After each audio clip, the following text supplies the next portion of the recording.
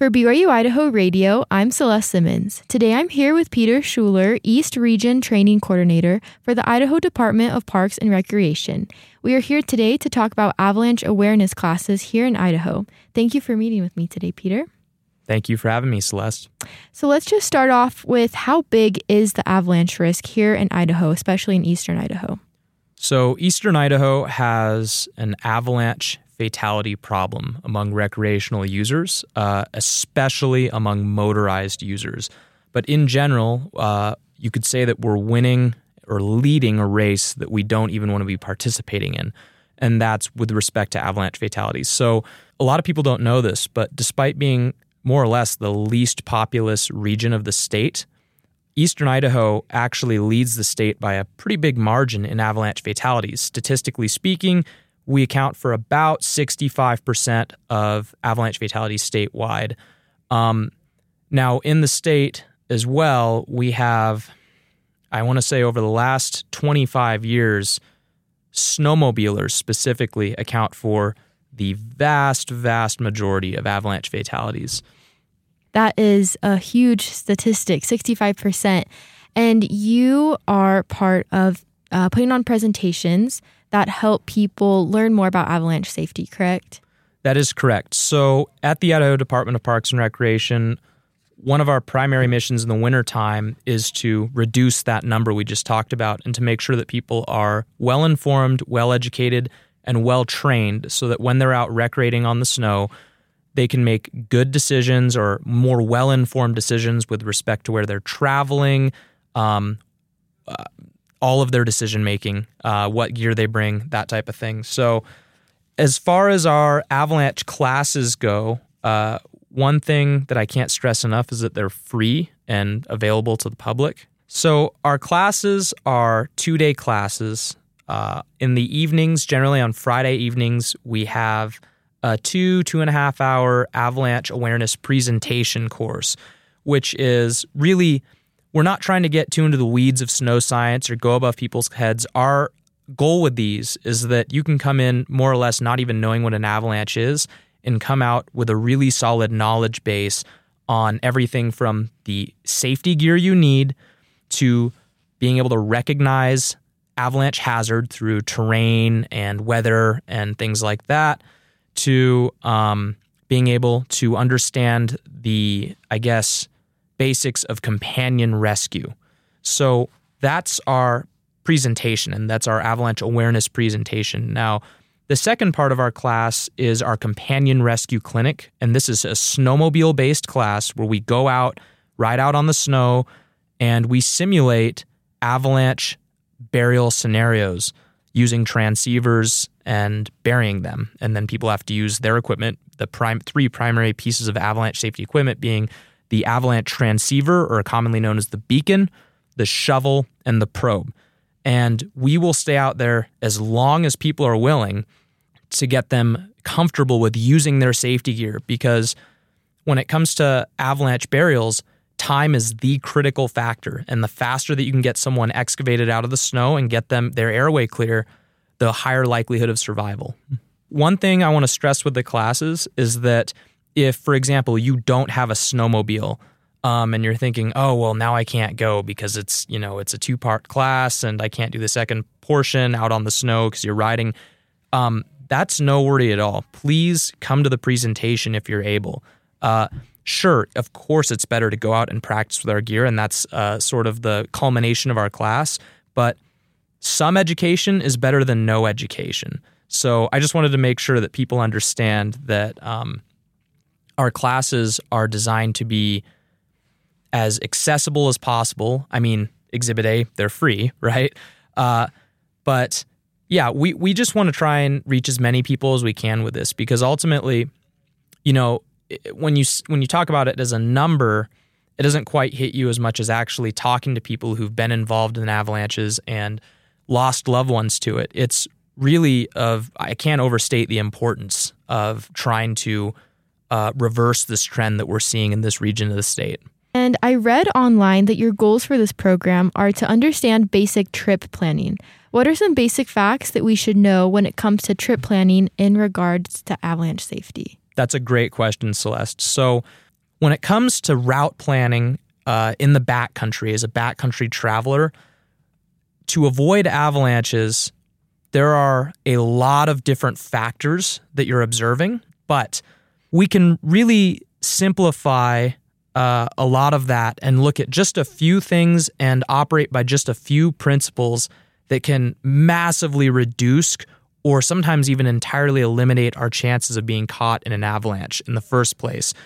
The number one thing that I would stress is on any slope that is prone to avalanching, which, to clarify, is any slope of 30 degrees steepness or greater.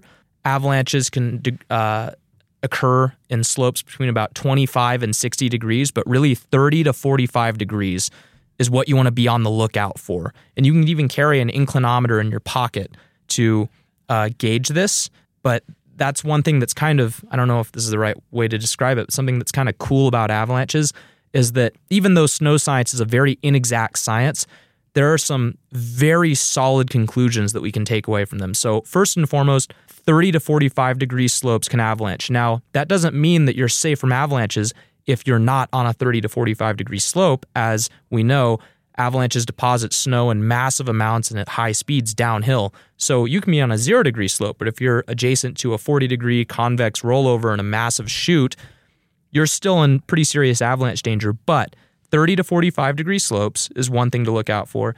Now, another is that specifically on those slopes, and I guess this is all one point because I mentioned this beforehand as being in relation to that 30 to 45 degree slopes, is one at a time. So travel one at a time across the slopes or across any area that is of risk to having an avalanche occur. Does that make sense?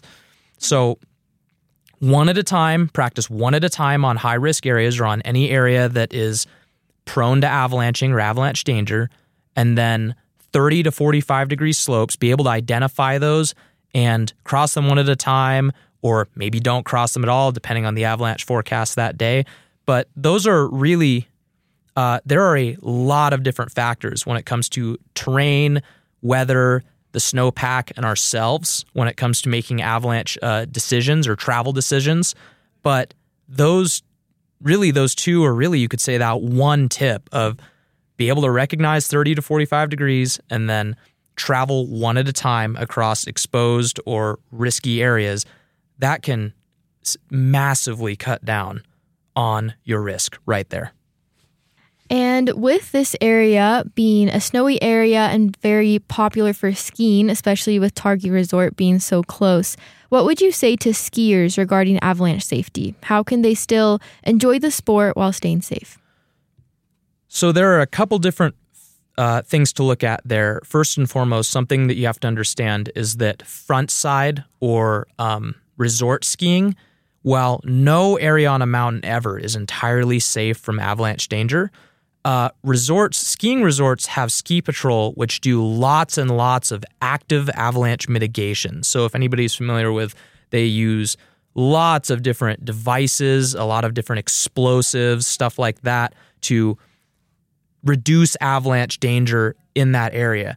Now, when you get into side country or specifically backcountry skiing, you're now entering an area that has not received any avalanche mitigation efforts at all. And this is where being able to get the avalanche forecast from one of our forecasting centers and then make well-informed decisions based off of that forecast is really, really important. So a lot of people are unfamiliar with this, but just as we have a weather forecast, we have avalanche forecasts for large parts of our region and the state in general.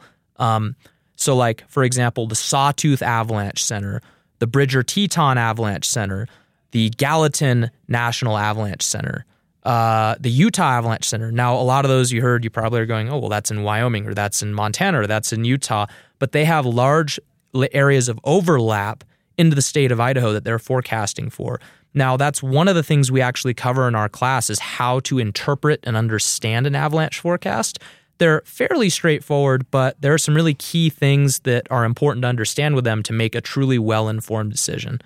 Where are you having avalanche safety classes in the upcoming weeks? We have preseason classes that run from late October or early November through the end of December. And these are presentation-only courses to sort of whet people's appetite for avalanche safety, if that makes sense.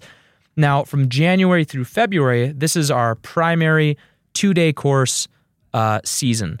So our 2-day courses we hold almost always on Friday evenings and then full Saturdays. And the reason why is because to serve members of the public, most people work a standard work week and will get that Saturday off. So they can come to a Friday night and then a Saturday out on the snow.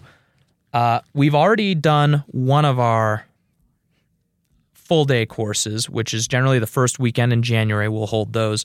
And like I said, we'll run those through the end of February. So upcoming, I would highly encourage people. We have a January 27th Idaho Falls presentation at 6 p.m. And this will be at the IDPR, or Idaho Department of Parks and Recreation, region office in Idaho Falls. So that's 4279 Commerce Circle in Idaho Falls. We already have a lot of people signed up for that, including quite a few of the Bonneville County Search and Rescue Group. And just great numbers for that. So we will likely be bringing out additional instructors for that. So that's going to be awesome. And then our January 28th, or Saturday, field session for that class is 9 a.m. out of the Bone Road parking lot. Now, that is subject to change depending on snow conditions, as we need to have sufficient snow to bury bags. But everyone who comes to the January 27th, which I should state is at 6 p.m. classroom portion, will be getting updates on that, on where we're going to go. And I'll also reach out. Anybody who pre-registers, which we'd really like people to pre-register for these classes so we can have a good idea of how many students we're going to get. We like to maintain a 1-to-10 instructor-to-student ratio. But beside the point, anybody who pre-registers and I have their contact info, I will also let them know as things may change. How can someone pre-register for the avalanche awareness presentation? So to pre-register for either the presentation or the field session, you can go to reced.idaho.gov and find a list of our classes there and sign up. You can also find avalanche classes statewide available on the Idaho Snowmobile Program Facebook page or on the Idaho Department of Parks and Recreation events calendar. Well, thank you so much for meeting with me today, Peter. This was a lot of good information that we need to be aware of, and thank you for the presentations that you and your team are putting together. Thank you for having me, Celeste.